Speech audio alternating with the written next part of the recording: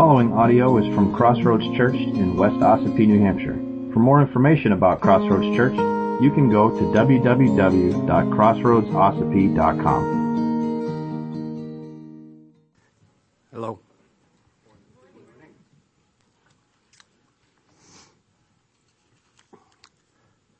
Let's pray together.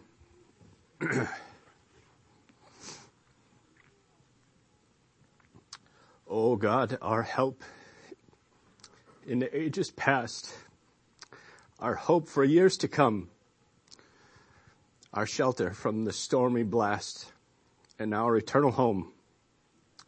We ask, Father, that you would visit us by the power of your Holy Spirit this morning, that you would comfort us from your word, that you would heal our broken hearts. We love you and we thank you. In Jesus' name, amen. Oh, huh? Yeah, right. There have not been very many mornings in my life when I figured if I just stayed in bed, the day wouldn't happen. I tried that today and it didn't work. I want very much to continue on business as usual. I want to continue to do what is normal. But what is normal has clearly been upended. And we have to adjust to a new normal. A normal that I don't like. Certainly not as much as the old normal. I've been painfully yet powerfully reminded with Peggy's passing that this world is not our home. We're just passing through.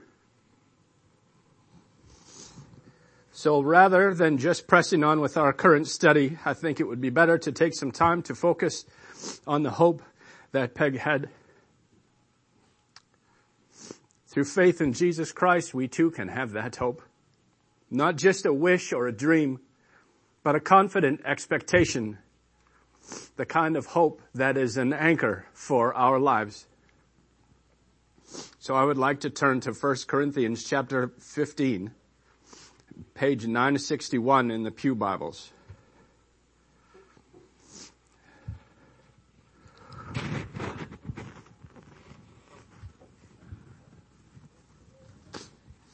First Corinthians 15, start at verse 1. I'm going to read a lot. Now I would remind you, brothers and sisters, of the gospel I preached to you, which you received, in which you stand, and by which you are being saved, if you hold fast to the word I preached to you, unless you believed in vain. For I delivered to you as of first importance what I also received, that Christ died for our sins in according to the Scriptures, that he was buried, that he was raised on the third day in accordance with the Scriptures, and that he appeared to Cephas, that's Peter, then to the 12. Then he appeared to more than 500 brothers at one time, most of whom are still alive, though some have fallen asleep. Then he appeared to James, then to all the apostles. Last of all, as to one untimely born, he appeared also to me. For I am the least of the apostles, unworthy to be called an apostle, because I persecuted the church of God. But by the grace of God I am what I am, and his grace towards me was not in vain. On the contrary, I worked harder than any of them, though it was not I, but the grace of God that is in me. Whether then it was I or they, so we preached, and so you believed. Now if Christ is proclaimed as raised from the dead, how can some of you say that there is no resurrection of the dead? But if there is no resurrection of the dead, then not even Christ has been raised. And if Christ has not been raised, then our preaching is in vain, and your faith is in vain. We are even found to be misrepresenting God because we testified about God that he raised Christ, whom he did not raise, if it is true that the dead are not raised.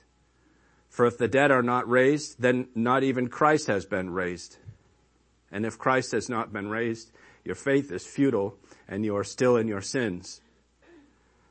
Then those also who have fallen asleep in Christ have perished. If in Christ we have hope in this life only, we are of all people to be most pitied. But in fact, Christ has been raised from the dead, the first fruits of those who have fallen asleep. For as by a man came death, by a man has also come the resurrection of the dead. For as in Adam all die, so also in Christ shall all be made alive, but each in his own order. Christ the first fruits, then at his coming those who belong to Christ. Then comes the end, when he delivers the kingdom to God the Father after destroying every rule and every authority and power, for he must reign until he has put all enemies under his feet. The last enemy to be destroyed is death. For God has put all things in subjection under his feet. But when it says all things are put in subjection, it is plain that he is accepted who put all things in subjection under him. When all things are subjected to him, then the Son himself will also be subjected to him who put all things in subjection under him, that God may be all in all. Otherwise, what do people mean by being baptized on behalf of the dead? If the dead are not raised at all, why are people baptized on their behalf? Why are we in danger every hour? I protest, brothers, by my pride in you, which I have in Christ Jesus our Lord, I die every day. What do I gain if, humanly speaking, I fought with beasts at Ephesus? If the dead are not raised, let us eat and drink, for tomorrow we die. Do not be deceived. Bad company ruins good morals. Wake up from your drunken stupor, as is right, and do not go on sinning, for some have no knowledge of God. I say this to your shame. May God's blessing be on his word this morning.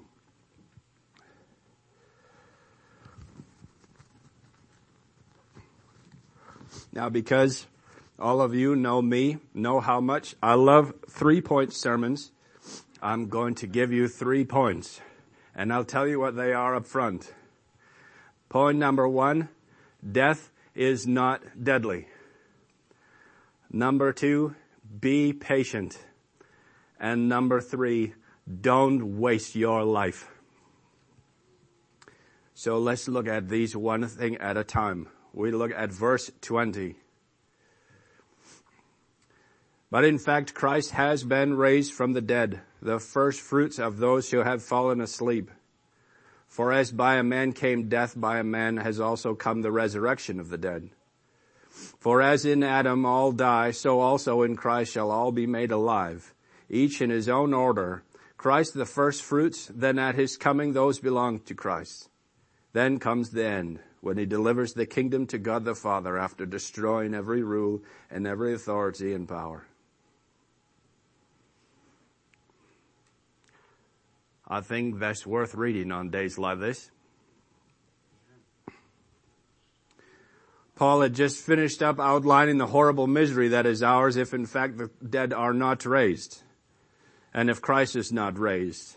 But since Christ has been raised, our hope is sure, our testimony is sure, and our faith is effective.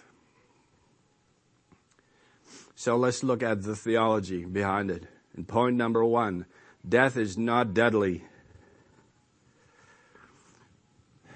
Paul called Jesus the first fruits of those who have fallen asleep. In verse 20, simply take that at face value, that Christ is the first fruit of the resurrection, that he's the first one to have been raised from the dead. Well, if you know your New Testament, you think, wait a minute, what about those other people? Jesus raised a little girl from the dead. Remember that? She was dead, but she was revived, not resurrected. She had the privilege, I guess, of dying twice. But Jesus only died once, and he is alive, never to die again. We have to remember that Paul is Jewish, and they used the word first fruits meant a great deal more to him than just the first thing. Jesus was raised from the dead on a feast, a Jewish feast. Do you know which one it was? Easter Sunday is also during a Jewish feast. It's the Feast of First Fruits. That's an interesting coincidence.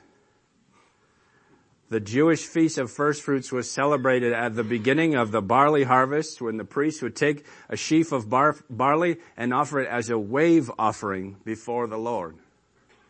I don't know if they wave like this, or who knows. And the significance of a wave offering versus a burnt offering is that when the priest waved the first fruits of the barley harvest, it symbolized that the entire harvest belonged to the Lord and not just that sheaf. The burnt offering was the best of the herd, or best of the flock without blemish. And a wave offering meant the whole thing belonged to the Lord, not just that one. And why is that significant? If Jesus Christ is the first fruits of those who have fallen asleep, then those who have died that belong to Jesus will also be raised from the dead. His resurrection is a promise of our resurrection from the dead through faith in Him.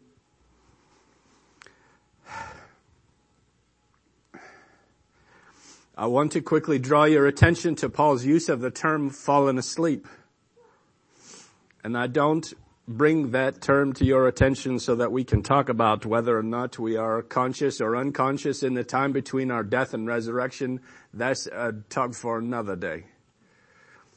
I bring the term to your attention to remind you that for believers in Jesus, as Christians, natural death, like sleep, is temporary.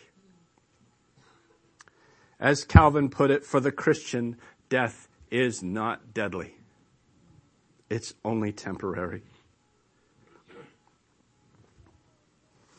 Verse 21 says, "For as by a man came death, by a man has come also the resurrection of the dead.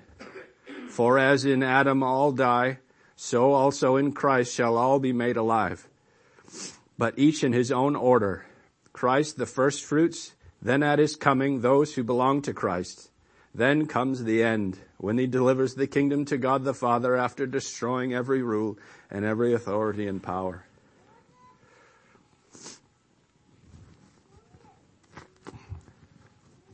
Paul draws this great contrast between Adam and Christ. The theologians call Adam an antitype of Christ. That means he is not a type of Christ. He is the exact opposite of Christ. He is the complete opposite in order to illustrate what Christ is like. Because we are all descendants of Adam, we all inherited his sin nature. And without the Lord's intervention, all we would do is sin all the time. And that sin, both our sin nature and our sin by choice, earn death, permanent. For as in Adam, all die. And that's bad news.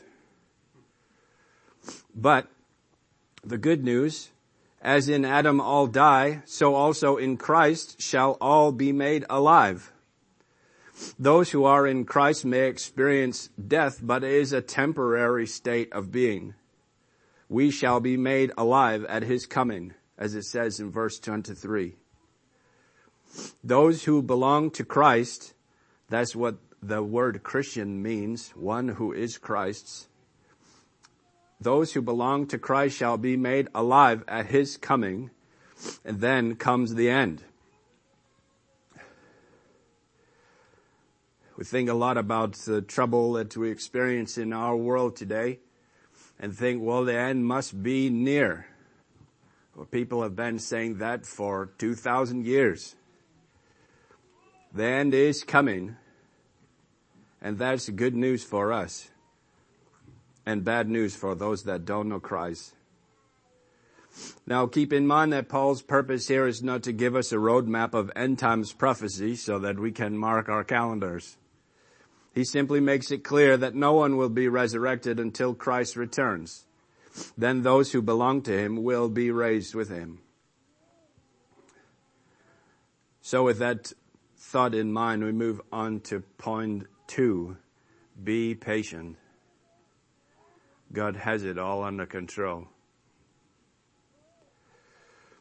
So Jesus comes back, the dead in Christ will rise, and then it says, verse 24, then comes the end, when he delivers the kingdom to God the Father after destroying every rule and every authority and power.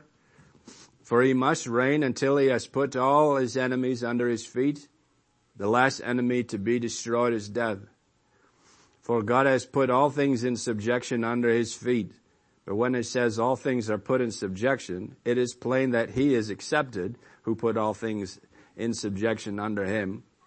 When all things are subjected to him, then the Son himself will also be subjected to him who put all things in subjection under him, that God may be all in all. I had to read that a few times. That's a mouthful. The long and the short of it is, God has a list. And it's a bad list to be on. It's a list of his enemies, our enemies. And he's going to crush them all off, one by one. Satan is on that list. The demons are on that list. Sin is on that list. But the last one that will be crossed off is death. And death will be forever crossed off that list. Death itself will cease. God is at work putting all things under the subjection of Christ.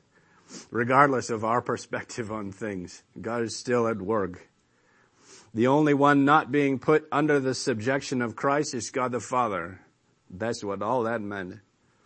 And when the work is done, the Son himself will subject himself to the Father, so that God may be all in all. Isn't that beautiful? This life is hard. And we're going through severe trial. But take a step back and look. These soul-crushing trials that we're experiencing now are no different than the ones we suffered a year ago, or 2 years ago, or 5 years ago. What do they have in common? They're all past. And we're still here.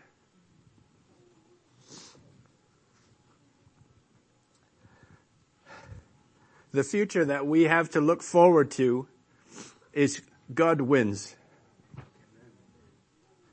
So, cheer up. Be patient. The day is coming when death will be crossed off that list. And we don't have to crawl on this anymore. That brings us to our third point. I don't like this one. Don't waste your life.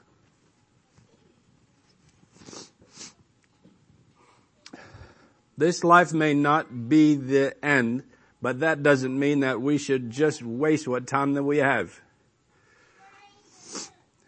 Verse 29 says, otherwise, what do people mean by being baptized on behalf of the dead? If the dead are not raised at all, why are people baptized on their behalf? Why are we in danger every hour? I protest, brothers, by my pride in you, which I have in Christ Jesus our Lord, I die every day. What do I gain if, humanly speaking, I fought with beasts at Ephesus, if the dead are not raised? Let us eat and drink, for tomorrow we die. Do not be deceived. Bad company ruins good morals. Wake up from your drunken stupor as is fright, and do not go on sinning, for some have no knowledge of God. I say this to your shame. And we're going to pause for.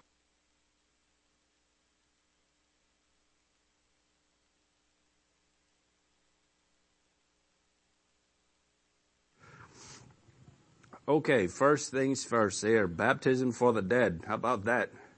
We're going to have a baptism for the dead later on this afternoon? No, we're not. Paul is not endorsing this behavior. He's not saying this is what you should do. He makes that plain by saying people and not we. Why are people baptized on behalf of the dead? He does not say, why are we baptized for the dead? Scripture makes it plain that baptism is not necessary for salvation. So being baptized on behalf of someone who has died accomplishes nothing but getting people wet. That would have been funny last week. Sorry. Paul is simply stating that some people were denying their denial of the resurrection by their own behavior. They're saying there's no resurrection for the dead, but they're being baptized on behalf of people that have passed away. It's a good thing our behavior never contradicts our beliefs, isn't it? Paul also reiterates what he said back in verse 19. If in Christ we have hope or have hoped in this life only, we are of all people most to be pitied. The danger that Paul and his team and all of the apostles faced daily would have been a complete waste if this life was it and there was nothing else to look forward to. I don't know why I get up early every Sunday morning to come here if this is it. There are snowmobile races on the other side of town. We could be there. Let's eat and drink, for tomorrow we die. Paul quotes Isaiah 22:13, saying that if this life is it and then it's over, then let's enjoy it while we have it, right? Let's live it up. Well, he gives you kind of a dope slap if you get drawn into that. He says in verse 33, do not be deceived. Bad company ruins good morals. Wake up from your drunken stupor, as is right, and do not go on sinning. For some have no knowledge of God. I say this to your shame. These folks that Paul was writing to, some of them had spent too much time listening to those who would turn them away from the faith, who turned them away from the truth of Christ and his death and resurrection. They spent so much time with bad company that it had ruined their good morals. Their good character was in danger of being ruined. So Paul says, wake up, you dopes. Stop sinning. Get rid of all that filth that has poisoned your minds and remember Jesus and his way. Still don't think that guilt and shame are in the Christian's arsenal. Paul pulls out the big guns to get the church back on track. They were wasting their times on things that wouldn't last. Here is how to not waste your life. Thomas Kenneth said, the greatest use of your life is to spend it on what will outlast it. I would add that the greatest use of your life is to spend it on what will outlast not just your life, but life itself. Spend it on what will last on into eternity. And what is that? It's people. It's souls.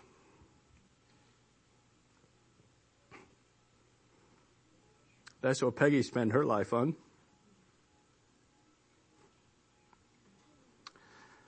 God's eternal kingdom, the citizenship will only expand if the members of the kingdom invite others to join. Investing in things that will last beyond this life is investing in the souls of other people. Not just patting their nest while they're here, but making sure they're prepared for when this life is over and experience death. Even if the state is temporary,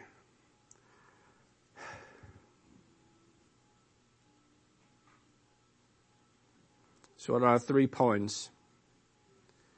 Death is not deadly. Through faith in Jesus Christ, this life is not all there is. It stops for a while and then it gets better. Point number 2, be patient. God has already won the victory. We're just waiting for the clock to run out. When the final bell rings, we will be reunited with Jesus and with those that we have lost that had faith in him. And number 3, don't waste your life. Time is coming to a close. We don't know how many tomorrows we all have left.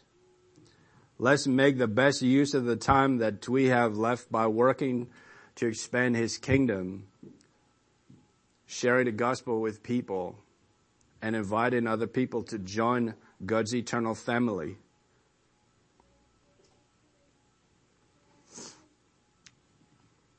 I'm not sure our sister Peg wanted to leave this life.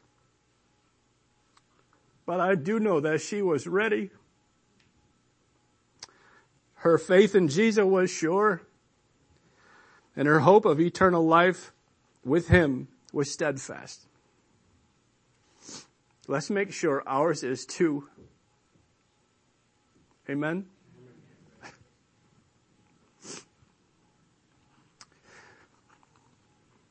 Father, we thank you for the hope that we have in Jesus Christ. Not just wishful thinking that things are going to get better, but a confident expectation that through faith in you, we will be part of your eternal kingdom, never to taste death again. Lord, days like this are hard, but we thank you that you are still on the throne. You have not been defeated. You are still in control. Lord, thank you for the reminder that death is just a temporary state of being. And through faith in you, even if we go through it once, we'll never have to go through it again.